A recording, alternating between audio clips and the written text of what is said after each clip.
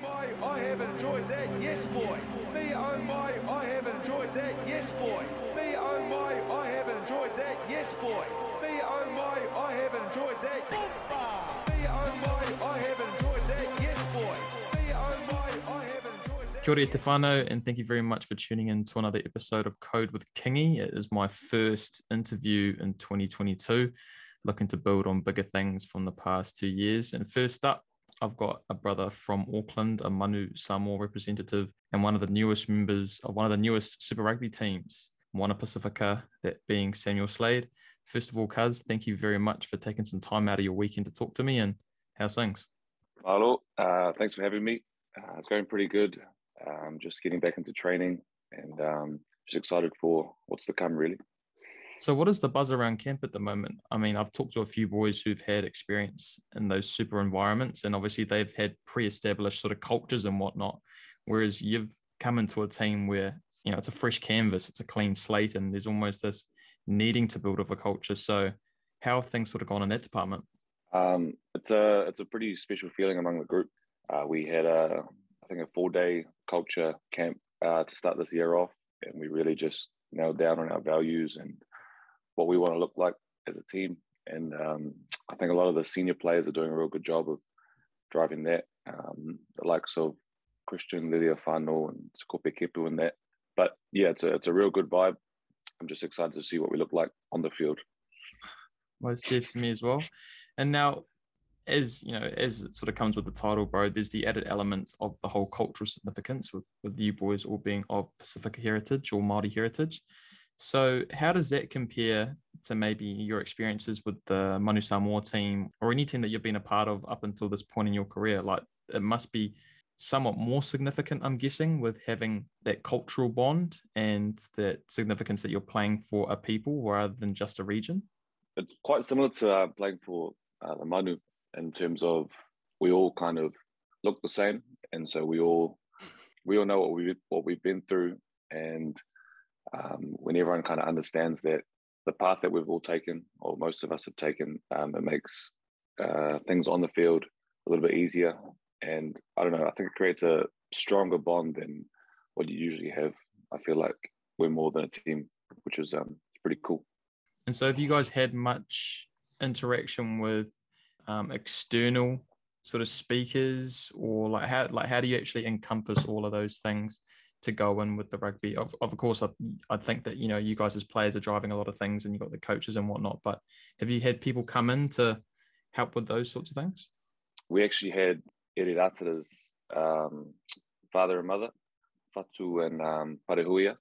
They're both quite strong in that space, and they kind of took us through our cultural kind of camp. And we also got, I don't know their names, but we got one guy from just north of Pukekohe, and we had another, I think it was a Tongan minister, and he helped us out. And so because we're a range of cultures, it kind of encompasses everything.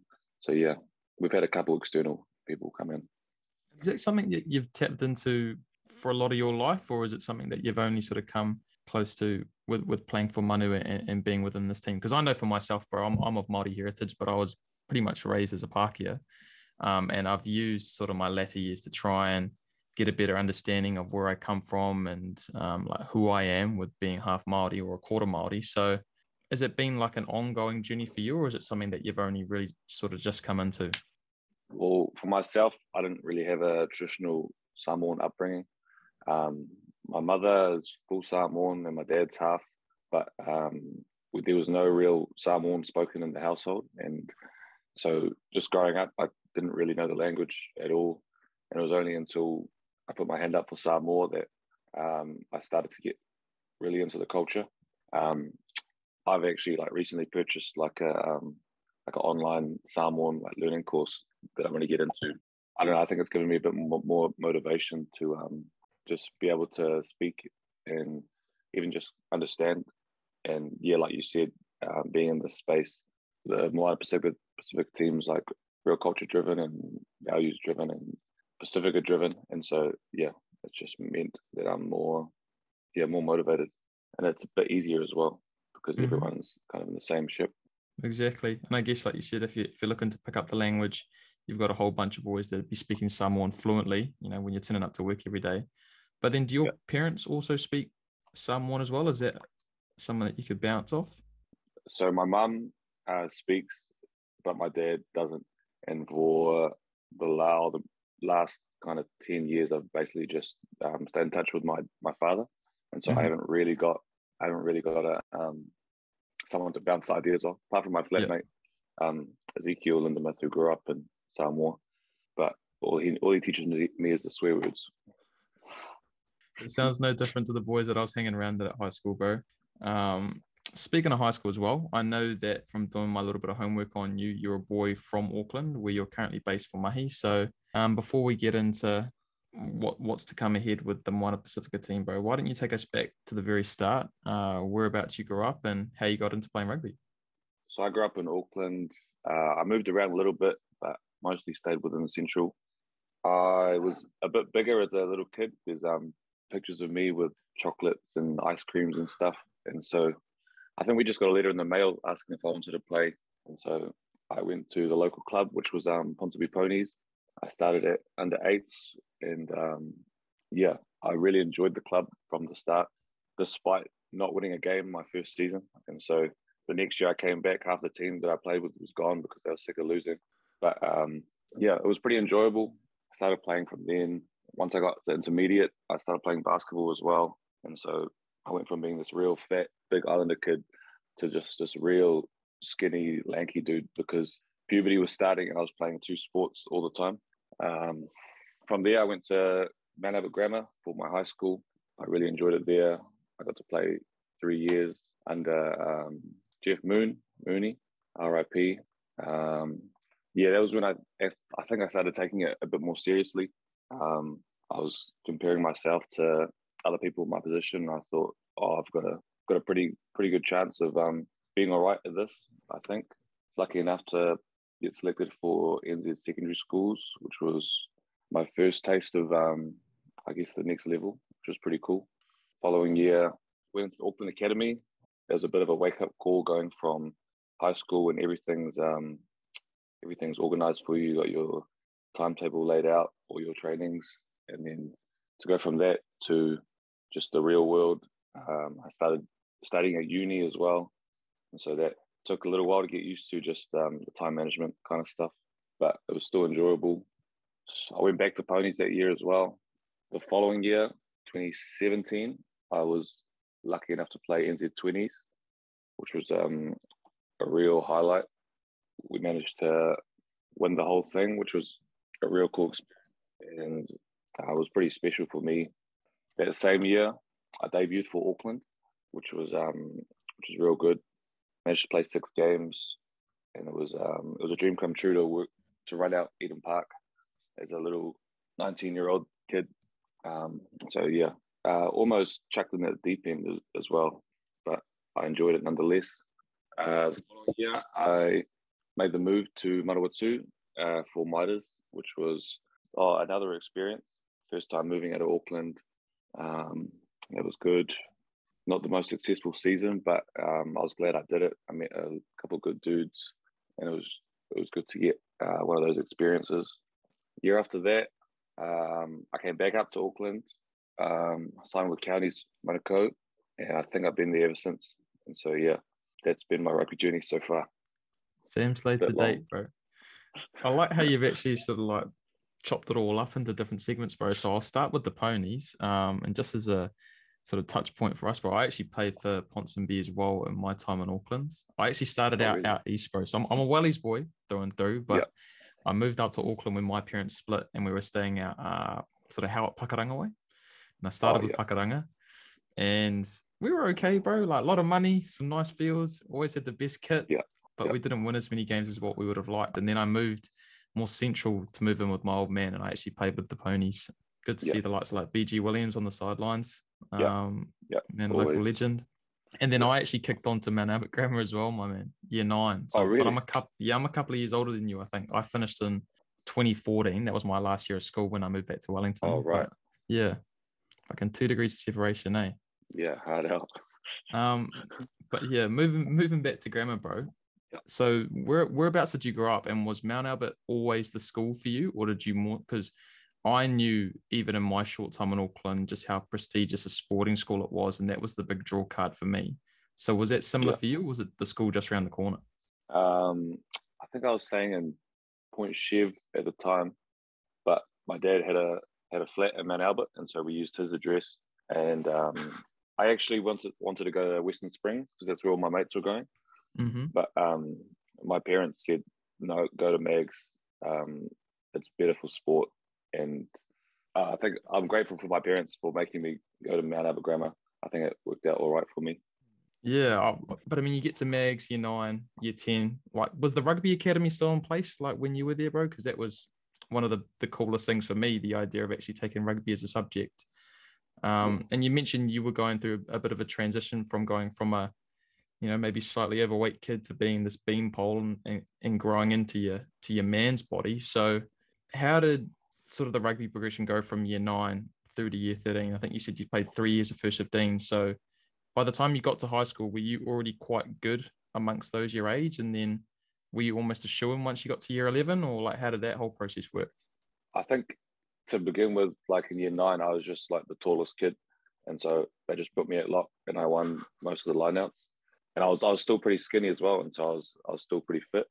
And then, yeah, the rugby academy helped a lot. It was basically just another couple trainings a week that you got to do during school time as well. BG was coaching that when he was still there, and there was a couple others as well. So year 9, I was a tall beanpole. Year 10, I think they started giving me a bit more responsibility, and so I was captain of I think the under 14s and the under 15s teams growing up. But yeah, I still wasn't really taking it seriously. I was just doing it for the love of it and not really doing the extras that would be necessary to kick on.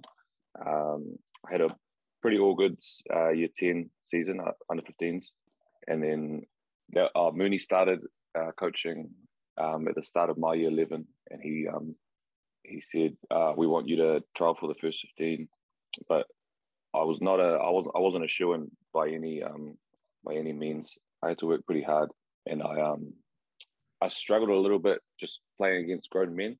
Like there's a big difference between a 15-year-old kid and a 17, 18-year-old man. And so that took a little while to get used to. And I was still mucking around a little bit with my time management and stuff. I think I got stood down like for a month from the first 15 for not turning up to captain's run because I was having my mate move house. that was a mistake that I won't happen again. But after that year 11, I got a bit more professional. I think I started taking it more seriously, and I think my performances started to really show what I could do as well. Hence the secondary school selection eventually. So at what point, so you said you obviously went through some growing pains in year 11, coming to the realization that it's probably going to take a little bit more than natural talent to get you to where you want to be. But in terms of like what your vision was with your rugby, at what point did you think that, okay, yep, I want to make rugby, or I want to give this rugby thing a crack to where I can, just be living off it? I'd probably say like halfway through year 12, maybe. Oh, actually, yeah, the start of year 12, because after year 11, I think my other flatmate, Dalton Papali'i, and we got called into the Blues for like a week-long apprenticeship thing. And so it was just him and I just rubbing shoulders with all the Blues players, Stephen Luatua and all that. And so that was pretty cool. And we just spent a week training with them and seeing what makes them tick and stuff. And so from then, I was pretty set on it. I didn't realize that you could actually like do it for a living. I hadn't really given it a proper thought. And so from that moment, I was like, oh, I should probably work pretty hard and then I could maybe do something like this. And so, yeah, probably from that moment. And then you got to make a couple of sacrifices here and there. Your mates are probably not on the same wavelength as you at that age. And so you just have to, I don't know, pick and choose your moments, I guess. Bro, I was that guy that was probably on a way different wavelength to what you were on, not quite appreciating just how much free time you have during high school compared to what you have to go through once you leave, bro. And I live like 2 minutes down the road from my school, so I had no excuse not to be going down there and doing as much as I can with my footy. Because I mean, I love it. I mean, I'm a tragic with it. I wish I was on your side of the microphone rather than on my side, but hey, that's the way the cookie crumbles when you make the choices that you do at pivotal times. So, like you said, ultimately you put your foot down in year 12, and that leads to you making the NZ schools the following year. And so, what sort of opportunities came off the back of that? Like you said, you entered the Auckland Academy, but I know that with the professionalism that's sort of around, or would have been around in your time and is probably more prevalent now, had there been, other scouts come to you, maybe from league circles? Because I know that's a big thing with the Auckland schools. Or had there been the opportunity to go down to Canterbury or to Otago? And what ultimately led you to wanting to stick to Auckland? It was actually the lack of opportunity, and so I think a lot of unions didn't really rate me on their radar until I made secondary schools, and then after that, I got an offer from Auckland for the academy, and I think there was whispers coming from Waikato, but Auckland was the only kind of concrete option, and so that was why I went with Auckland. Interesting. I just would have thought that with all of those NZ schools boys that they would have been throwing the kitchen sink, but obviously different scouts and different coaches have their likes and their dislikes. That's what I thought too. But nah, it was good.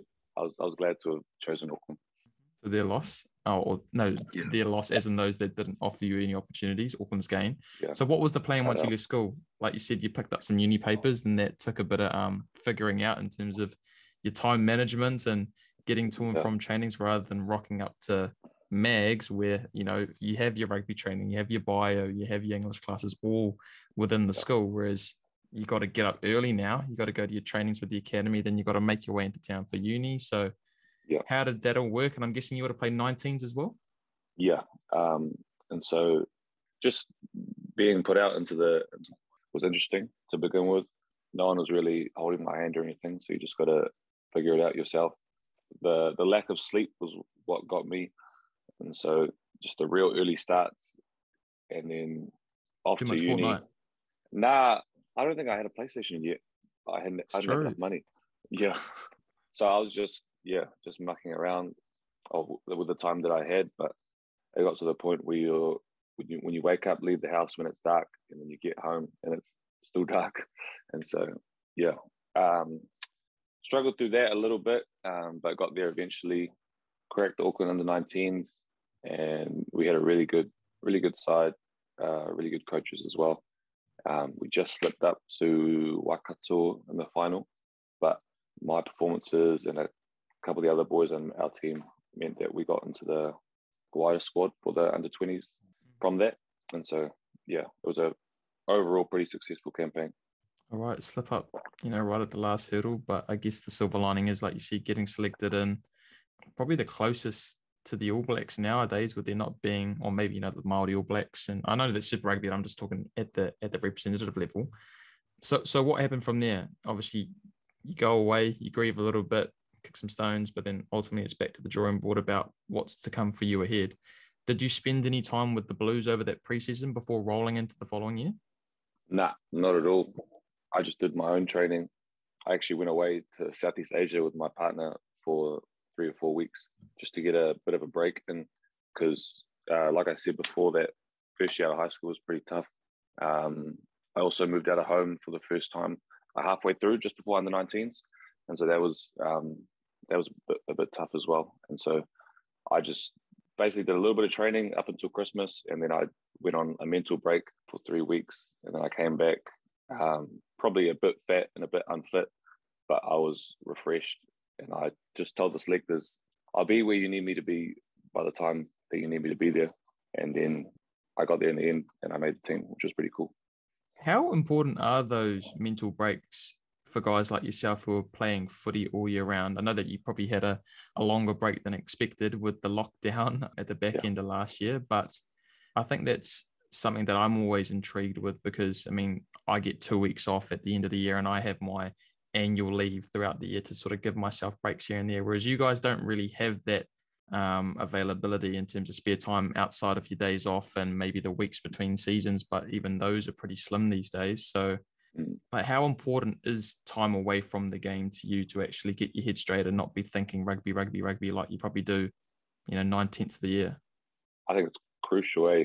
Like, I always make sure to like really enjoy my breaks, and I always feel like we don't get long enough off. But like I said, I always make sure I make the most of it, because when you think about it, we basically play rugby for like 11 months of the year, and so all the time that you get off, you got to make the most of it. So what does that typically look like for you? Because I know you still sort of have to stay on top of your training, and I'm guessing there's points before and maybe just as you're going back from your holiday that you need to make contact with the coaches, or maybe they're checking in on you over the weeks just to see how you're doing. But is it as simple as, I don't know, just getting up and exercising in the morning and then using the rest of the day to relax? Or like, I don't know, like I know some guys find it hard to go away because if they spend too many days off doing their conditioning blocks, then, they get into a space where they don't want to do them, or they just lose all that enthusiasm or that consistency. So is that something that you've had to sort of deal with over the past couple of years, about like how you find that balance between getting away and giving yourself a break, but making sure that you don't take too great a break to where you're maybe a step behind from where you were when you started your holiday? Yeah, I think it's very hard to stay on top of it, especially after even just the past year that we've had. But I tend to front load my weeks, and so if I had something big planned for the weekend, I might do a real hard couple of days at the start of the week, just so I can feel good about myself, and then I'll break it off towards the end, just so I can really enjoy myself. But everything in moderation, I guess. And you also got to remember that rugby's not the be all end all. You always got to make sure that you're good before anything else. Absolutely, bros. As much as rugby, I guess, is your life, because it is your occupation, if things aren't going well off the field, or things aren't quite there with your head, I guess that starts to impact your on-field performance, and then that's when things can take a turn for the worse. But more back to your footy, coming back from your good break after a big learning year, the first year out. You're back into it with the NZ20s, and you fly over to Georgia to compete in that World Cup. Now, up until that point, had you spent much time overseas outside of holidays for footy? And what did that campaign show you around, I don't know, just how much a team can come together? Like, because I went back and looked at the team that you made, and you only have to look at some of the names on there, Will Jordan, Caleb Clark, your mate Dalton, Safwan Moore, like a lot of guys that have kicked on. And so at that time, like, as you're going through those sort of trial stages and the team slowly being whittled down, did you actually realize like how talented the team was like at that time? And I mean, I went back and watched some of the video clips. I mean, that team was just unreal. Stacked. Well, leading up to the selection, I was real kind of nervous. I've always struggled with self-confidence, and so I was sure that I wasn't going to make it, even though how hard I was trying. And so after I made it, I was just on top of the world, and I got quite a lot of game time as well. And so it was a big boost of confidence for me. It was pretty cool going to somewhere that no New Zealand team had ever been before. Our theme for the campaign was conquering Everest, and so every game would be like a different kind of like base camp, like the summit, like stuff like that. And so after we won, I was like, man, we just conquered the mountain. And so Pody, Rakete Stones, and we got a little like mountain just on our person, which was pretty cool, just to commemorate the journey that we'd been through. But it was an eye opener to play with that caliber of player, like you said, like half the teams like All Blacks now, like I think I'm like the last one to play Super Rugby out of their group as well. And so it was a real cool experience, and something that I'll cherish. Yeah, bro. All right, so you get home from that, and then like you said, you were into it with the big boys in Auckland, the top side. So before you actually went away for that World Cup mid-year, did you have any idea as to what your involvement would be with the top team? No, I had no idea. I was chatting to my agent here and there, and he was saying, I still need to get in contact with Auckland. We might try a couple other teams. And so throughout the whole kind of World Cup campaign, I just had no idea what I was up to. And then when I got back, I think someone must have got injured, and they offered me a full-time contract real late in the piece. I think it was like the week before their first preseason kind of game. And so that happened, and I was pretty stoked.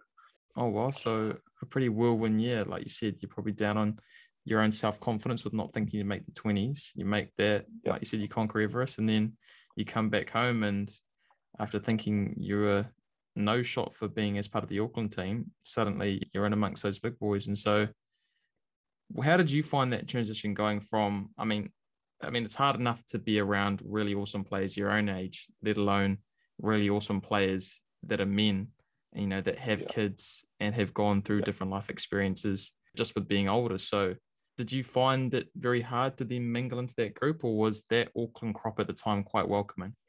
I found it quite difficult. Like you said, I felt like a boy amongst the men. And I think that team was pretty stacked as well. Like we had Aki was there, Paddy Toops, Malakai, George Moala, just a lot of real big names. And I kind of struggled a little bit to click and, I don't know, just feel comfortable in that space. And I probably don't think I felt comfortable the whole season just because I felt out of my depth. But it was enjoyable, and it was a good experience. I'm glad to have gone through that now. But yeah, I felt like I got chucked in the deep end. I was this little, I felt like a little kid, but I probably didn't look like a little kid.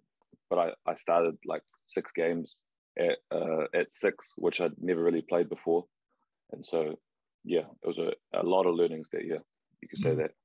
And so obviously, like at the time, you're having these thoughts around maybe that, you know, a lot of self-doubt and being in a different group than probably what you'd experienced up until, you know, that point in your career. Like, do teams at that professional level promote, you know, talking about those sorts of things with the coaches, or do they have like specialists on hand to help with that sort of stuff? Because I mean, just me thinking out loud, the last thing you want to do is go to, you know, your coach and be like, oh, I'm not sure I'm ready to play, because, you know, that's probably not what the coach wants to hear or what you want to reiterate to a coach. But having talked to some boys who haven't quite cracked on the way that you have and some of my other guests have, it's those talks of self-doubt and not having anybody to express them to and to help them through it that actually hindered them going any further with their career. So how did you deal with those things at the time? And like, do you think it's still a space in your own experience that still needs a bit of work to actually help guys get through those growing pains?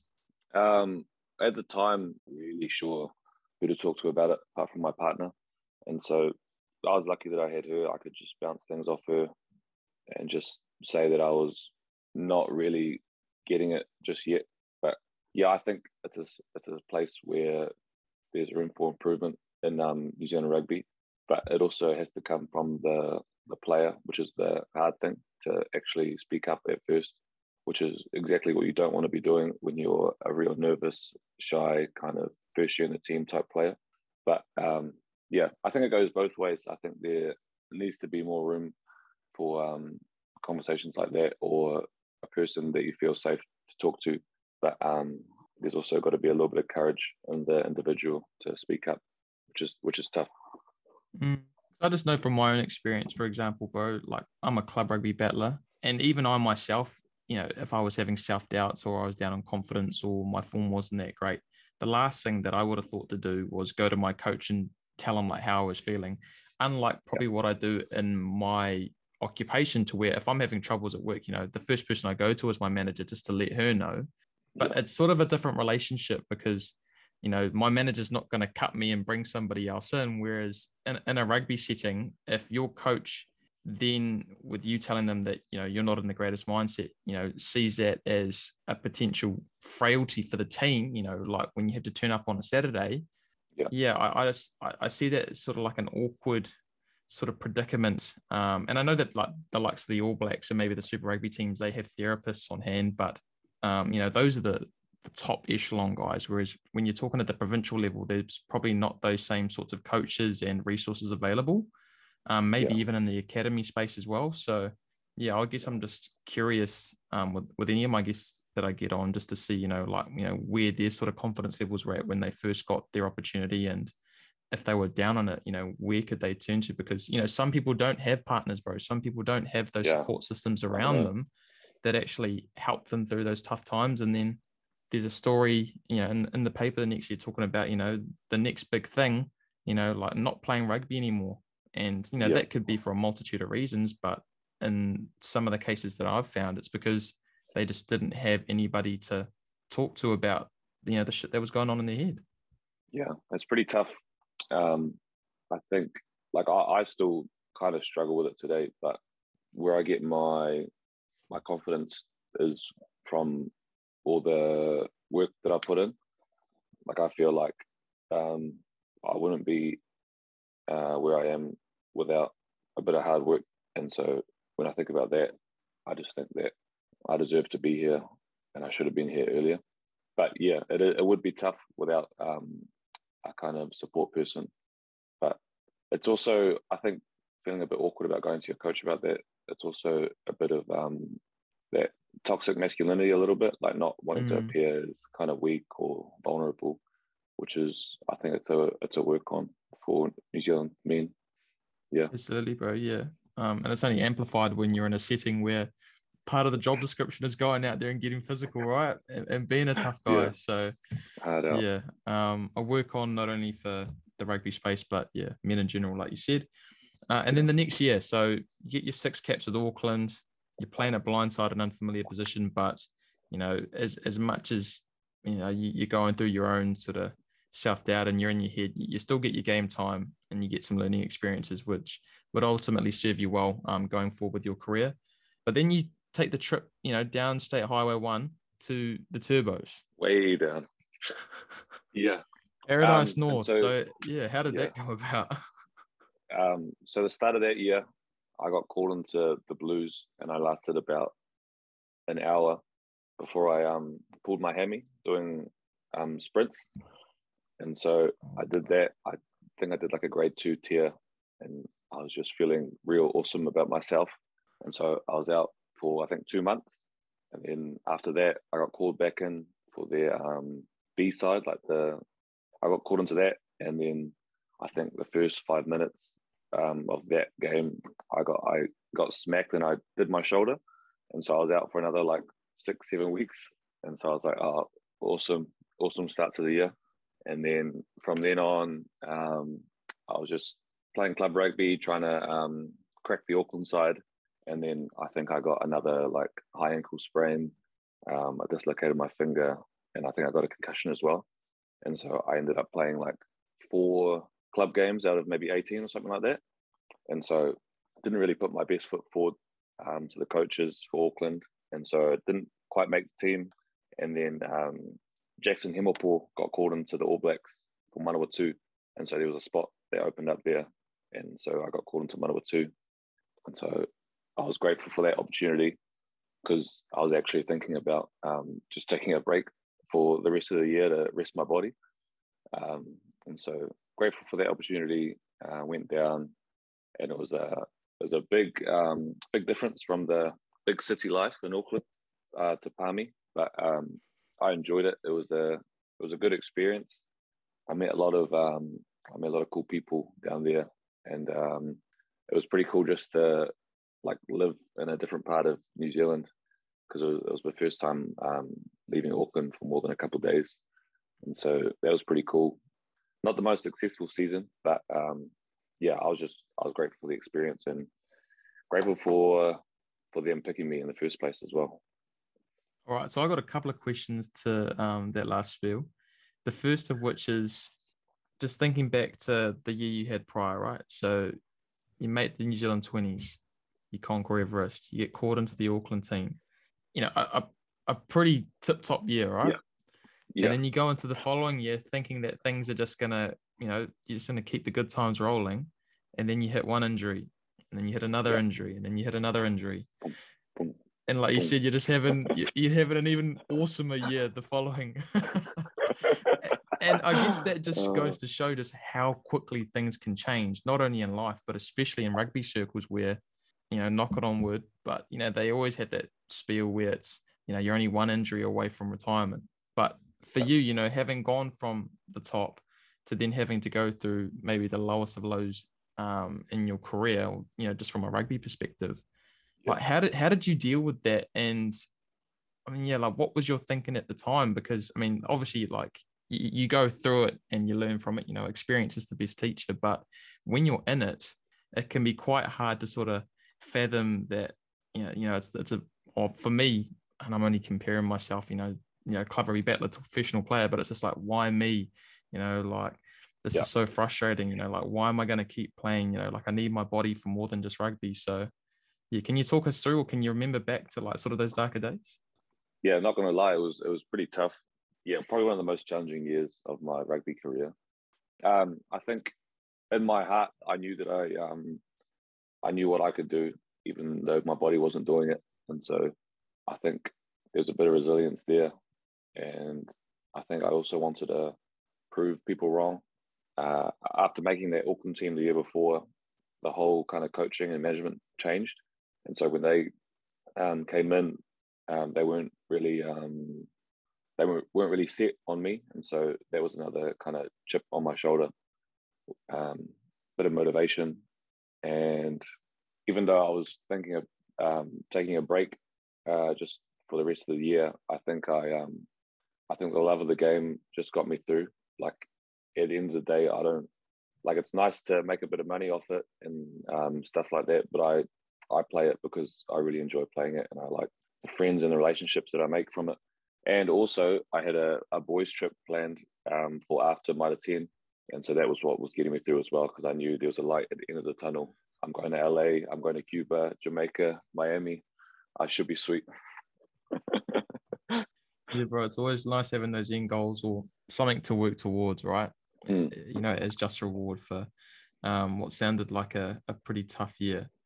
My follow-up question to that was, bro, like you said, you moved out of home for the first time towards the second half of the year, your first year out of uni, but you're still in Auckland. And then the following year, you're moving down to Palmy, which is away from family, or you're first and away from home, really, even though you're out of home in Auckland. So how did you adjust with that even, and not having, your boys around you that, like, for example, with me, like when I've gone out flatting, I've still got my mates around me, right? Because I'm still in the city that I was raised in, whereas you've gone away. And although you've got your rugby boys, unless you know guys in the team from previous teams that you played in together, that can be a bit of a rude awakening as well, just turning up to rugby and then going home and not doing anything, or just playing PlayStation, or I don't know, just being on 100%. FaceTime with the boys. So was that quite a hard space to navigate as well? Yeah. It doesn't help that I'm quite an introverted person to begin with. And so I find it kind of hard if I'm not drunk to make like connections real fast. And so I knew I was kind of acquainted with a couple of the boys in the Turbos team, but not real close. And so a good thing that they did was they'd have a little dinner date for anyone that was keen on the Tuesday leading into the off day. And so every week or so we'd go to a new restaurant in Palmy, because there's heaps there, and we just get a feed and chew the fat, which was pretty cool. But I also probably played the most Fortnite I've ever played, because I just go home and just ask the boys what they're up to, and then I just stay on, which was pretty bad. My flatmates probably thought I was a hermit, but that was another way of dealing with being away from home. Yeah, bro. I can't even imagine like how many hours I clocked up during my last 2 years of uni, because I'd literally just get into this ritual of going home. And as bad as it is, being glued to a screen, I think unless you've actually gone and played the game, you don't quite realize that it's not so much about playing the game, it's about having a laugh with your boys in the group chat. 100%. And especially for someone like you who was away from home, just having that connection and still feeling like he's involved with family and friends and whatnot, while having to go off and play or trade. Fortnite days, bro. What a throwback. But bringing it back to your career, bro. So you spend the time in Palmy, but then you go back home, you go on your boys trip, live it up in America, and then rolling back into the next year.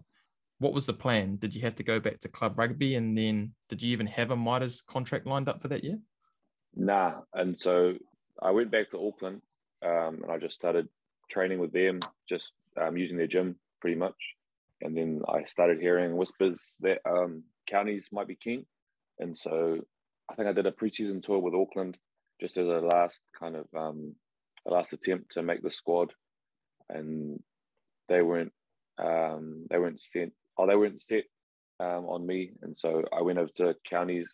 I think I played one club game, and then the head coach came up to me after the game. He said, "Oh, I'll send the contract through on Monday," and I was like, "Oh, okay, sweet." And so that was pretty cool, and I've been at counties ever since. How do the two teams differ? I mean, like a lot of you boys must know each other just with it being so close. But I mean, were there any other outside factors, like with you wanting to go to counties? Like, was it just because it was the closest opportunity to home and the drive was maybe an extra 20 minutes in comparison to having to fly down to the Palmy? I think they definitely had a say in me wanting to go. I did a little bit of looking around just before I signed the contract and at the gym and stuff, and it just seemed like quite like a close knit community.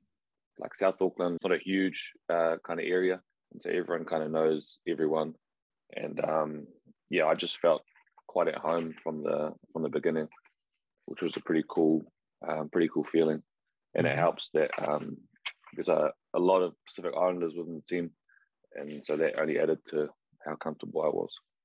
Did you find it very hard having to bounce from environment to environment because you went from Auckland, Manawatu, and then to counties? Like, did you know many of the boys in the counties team that made maybe the introduction part a little bit easier? I only knew a couple. I knew Auburn Ledger from NZ20s, but apart from that, not really. And so I think being a part of Auckland and Manawatu and NZ20s kind of helped me. I think it's easier to make connections with different people when you've been a part of a couple different groups. It didn't take very long for me to make a couple connections in the counties group. Mm. Now, I don't want to touch on the rugby because counties, unfortunately, aren't known for winning a lot of games, bro. Sorry to bring that up, but I thought I'd start there rather than asking you how those seasons went. Although I'm sure that they had their high points, but amongst your tiki touring, like I've sort of numbered off, you've been in Auckland, you've been in Manawatu, you've been to South Auckland with counties, but then you also had a stint in America, bro. Oh yeah, the Colorado Rapids in 2020, so the year of the pandemic. So did that opportunity come about just from your curiosity with your traveling exploits? And yeah, again, how did that opportunity come to where you wanted to head over there, especially at that time? Yeah. So the previous year for counties, I just told my agent I was keen to play somewhere. Like, I don't want to play club rugby. I'm sick of the grind. And he's like, okay, I'll see what I can do. And then he came back with a deal from the Colorado Raptors in America. I jumped at the opportunity. I thought it was pretty interesting, and so I got all the visas done and I headed over there. And I was there for about 2 months before COVID hit, and so I'd signed before like all that stuff kind of started happening. And then as soon as I got there, it just slowly started happening, and I was like, oh my gosh, what is it? But my time in the States was pretty cool. I really enjoyed the food, the barbecue. The fans and the people were real passionate, even though they didn't really know what they're watching. I had people come up to me after the game asking me if I was on attack or defense, and I said, "Oh, I did a bit of both." And they're like, "Wow!" So that was pretty funny. But no, it was a good experience, and yeah, I really enjoyed it. It was my first time being to the snow as well. Interesting. Yeah. That would have been. Did you enjoy it, bro? I myself, I'm not that big a fan of snow, having come from a warmer climate, or I don't even know what you consider New Zealand. But did you do any skiing over there? Because I know that Denver's known for its skiing. Nah, I didn't actually get the chance to do much because I was only there for a short amount of time. The only thing I did was go for like a nature walk in the ranges, which was pretty cool. But yeah, just day to day, the snow was pretty cool. I'm quite a warm body, and so I enjoyed like being able to put on big tracksuits and jackets and stuff like that. It was pretty cool. Yeah, bro. Get the drip out. All right. So short-lived, the state thing. But again, a nice little experience to tick off as part of your rugby journey. But then you return home for Mitres again. Don't have to go over the results for that campaign. But then leading into 2021, didn't have a super contract at the time. So how did the opportunity with Samoa come about? Was that off the back of counties, and had you had those conversations towards the back end of 2020? Nah. Okay, not the case. Talk us through it. Nah. I think what helped my case was that I was based in Australasia. And so they couldn't really pick from the Northern Hemisphere just because of COVID and travel regulations and that. And so that kind of helped my case. But the coach, Seilala Lapusua, he also just dropped me a message and said what he saw in me and that he was pretty keen on having me on if I was keen. And I was pretty surprised at first. It was nowhere on my radar at all.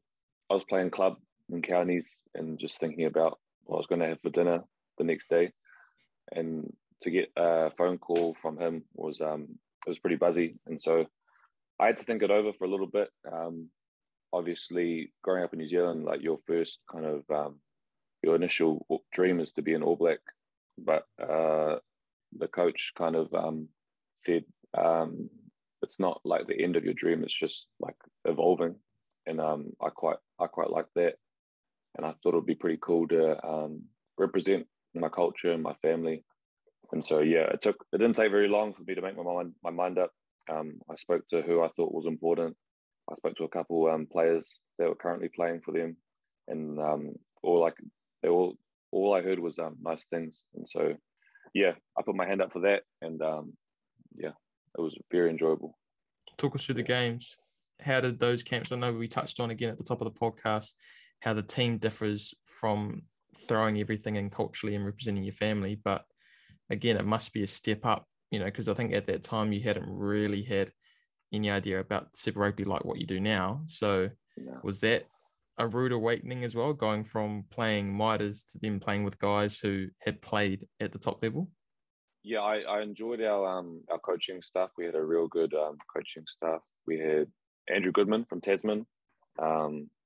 We had Mahonri Schroga, Tana Umanga, and TC from the Blues. And so the jump up was it was made easier through their coaching, just because of how good they were. Dealing with the players and the team, it was just a real nice environment. Just from the first moment you step in, everyone's real welcoming, and everyone's real supportive of you as well. But the actual games, it took a little while to get used to, just that next level, because our first couple games were against Māori All Blacks, and obviously they just finished a pretty helter-skelter Super Rugby tournament, and so it took a little while to get used to. The results weren't favorable for us, but it was pretty good learning, and pretty cool just to rub shoulders against players like that. Obviously, never playing Super before. It must be difficult as well. Like you said, you're playing against guys with the Māori All Blacks that maybe had a few combinations from those Super games throughout the year, to where you guys are sort of brought in from all over Australasia, from different parts of the country. Very short window to actually get in and, I guess, one, establish some sort of culture, and then two, implement a game plan that everyone's on the same page with, and then having to go out and actually do it on the field. Like, with having such a short turnaround, had that been like anything you'd experienced up until that point as well? Nah, I'd never been in a campaign that was that kind of short, but also full on. And so that was, it was difficult, but it was good. I think the senior players in the team really helped that transition, because like half of us, like the previous week, had been like at our jobs, like at our 9-to-5s, and then the week after we're playing pretty much a test match, which was it was pretty crazy to think about, but it definitely took a little while to get used to. But ultimately led to you representing your country though. Off the back of that, you played the Māori All Blacks, also got to play Tonga, picked up a good win there. And then I guess at the time you probably thought that you were rolling into Mitres off the back of that, bro. But as we mentioned, like that was put on ice after 2 weeks with Auckland going into alert levels. And so I guess sort of bringing it full circle, bro, after having such a long break, because would that have been what would have been your last game would have been in what, August, September, up until now, August. or whatever trial games you've had in-house. Yeah. So what are sort of your goals, sort of looking towards this year, just for you personally, and even if you can sort of give us any insight into what Moana Pacifica's goals are as well, because like you said, I mean, it must have been good to have like a break of some sort, but I'm guessing in that window long. when you, well, even like when you're in lockdown, you sort of have to stay ready, right? Like you still have your rugby hat on. So what have you got written down in your notebook as to what you want to accomplish in 2022? Individually, I just want to be in a good place mentally, like happy and just, I don't know, just enjoying what I do. Rugby wise, I want to be Super Rugby Rookie of the Year, and I want to be the Moana Pacifica Player of the Year. And I think for a team, we just want to be the best that we can be. We want to achieve while also staying true to ourselves and representing our people and our culture and stuff like that. I don't want to put a placing or a marking on where we want to finish, but I think if we stay true to ourselves, we know what we can achieve. Bro, yeah, it's pretty good goals. And I, for one, being a rugby fanatic, look forward to you boys going toe to toe with I guess the old teams that you call them now, with you and the future and Drua entering the competition, bro. I think that's pretty much a wrap on what I wanted to cover off for your career, my man. But I'm not sure if you've actually had a listen to any of my previous podcasts, but what I'd like to do before I let my guests go is take them through 2 last segments. The first of which is, can you go through your game day routine for me and the listeners, please? Okay. So usually we play at 7 o'clock, and so I'll usually sleep in a little bit. We wake up around 9 or 10. I'll have my breakfast, and then I might do a little stretch or roll. And then after that, I'm just playing PlayStation and blasting my music until I have to have lunch, which would be 2 hours after that. And then back to PlayStation, back to music. I also like to clean on game day. I like to make sure everything's like looking like all good, so everything's all set. And so I got to make sure at least my room's clean and the lounge. And then I just go back to PlayStation and blasting my music. I don't really have any superstitions or any anything like that. But yeah, just music. That's all I need. If my headphones are dead, then I'm gonna be playing a real bad game. Are you hitting shuffle before a game, or do you have a playlist that you always go to? I mix it up sometimes. Like I've got a dedicated like hype playlist, but it just depends on what I'm feeling. I might be going for a chill vibe or a little bit of drum and bass. It just depends. And what's your energy going into a game? Do you have to get yourself amped up, or do you prefer to have that sort of Kawhi mode look going, to where like you're locked in, but you don't have to go like all crazy balls to the wall? I've kind of I've experimented over the years. In the past, I've tried to get myself real amped up and real aggressive and angry, but I spoke to a mental skills person. I was telling him that I couldn't really get up, and I told him what I was trying to do, and he said, "You're not that kind of person, and so just be yourself, and you'll be sweet." And so I've taken that on board, and I'm just a little bit goofy, enjoying myself, but very kind of introverted and just minding my own business. Yeah, bro. I can vibe with that, bro. I'm definitely on the introverted side rather than the extroverted side of things. But getting into my last part, 10 in the bin, 10 questions, bro. You just say whatever comes to mind first. Get by? Yeah. All right. Number 1, what's your must do on a day off? Massage. Nice. What's your go-to vessel on a night out? I really like Malibu pineapple these days. Bro, pina coladas. That's it. Yeah. Notable coach's pet, bro. Who's the biggest coach's pet you've been around? Um, the current one, Ere Inari. Yeah. Fair enough, bro. Favorite cheat meal? There's a mean place out in Papakura. It's called Chickings. My flatties and I go hard on that. What's the order? I get like a royal steak burger with a tandoori wrap and some chips, 2 Sprites, maybe. I can't remember. Childhood idol. Geez, probably Kobe. Yeah. Go-to travel destination? I really want to go to Mexico next, or New York. Bro, I can say, although I was 16 at the time, I didn't quite get to enjoy myself as probably what I would do now. New York, bro, you can get lost in that city like I did, but it's a story for another day. Cheapest teammate? Cheapest?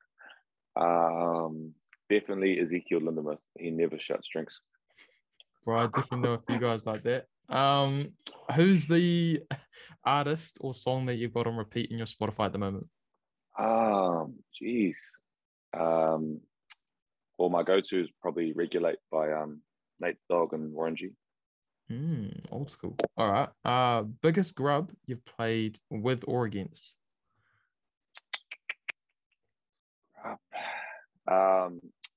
He's probably unknown to you, but his name is Leaf Shrinky. He played for Auckland. He's a real battler, and I played with and against him at Mags as well. And so, yeah, he's one of the biggest grubs, but a good teammate. Yeah, one you want to have on your team rather than play against, right? Yeah, definitely.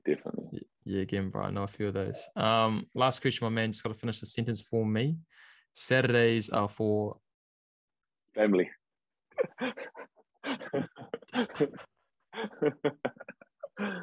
Yeah. Oh, diplomatic. Family. I love it. Toretto, Vin Diesel.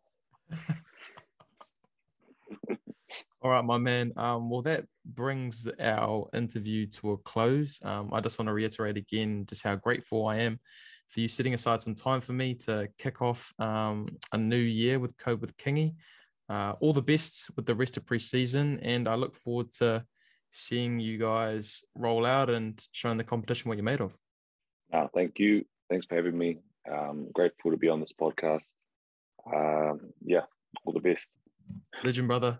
Appreciate it. Thank you. Cheers.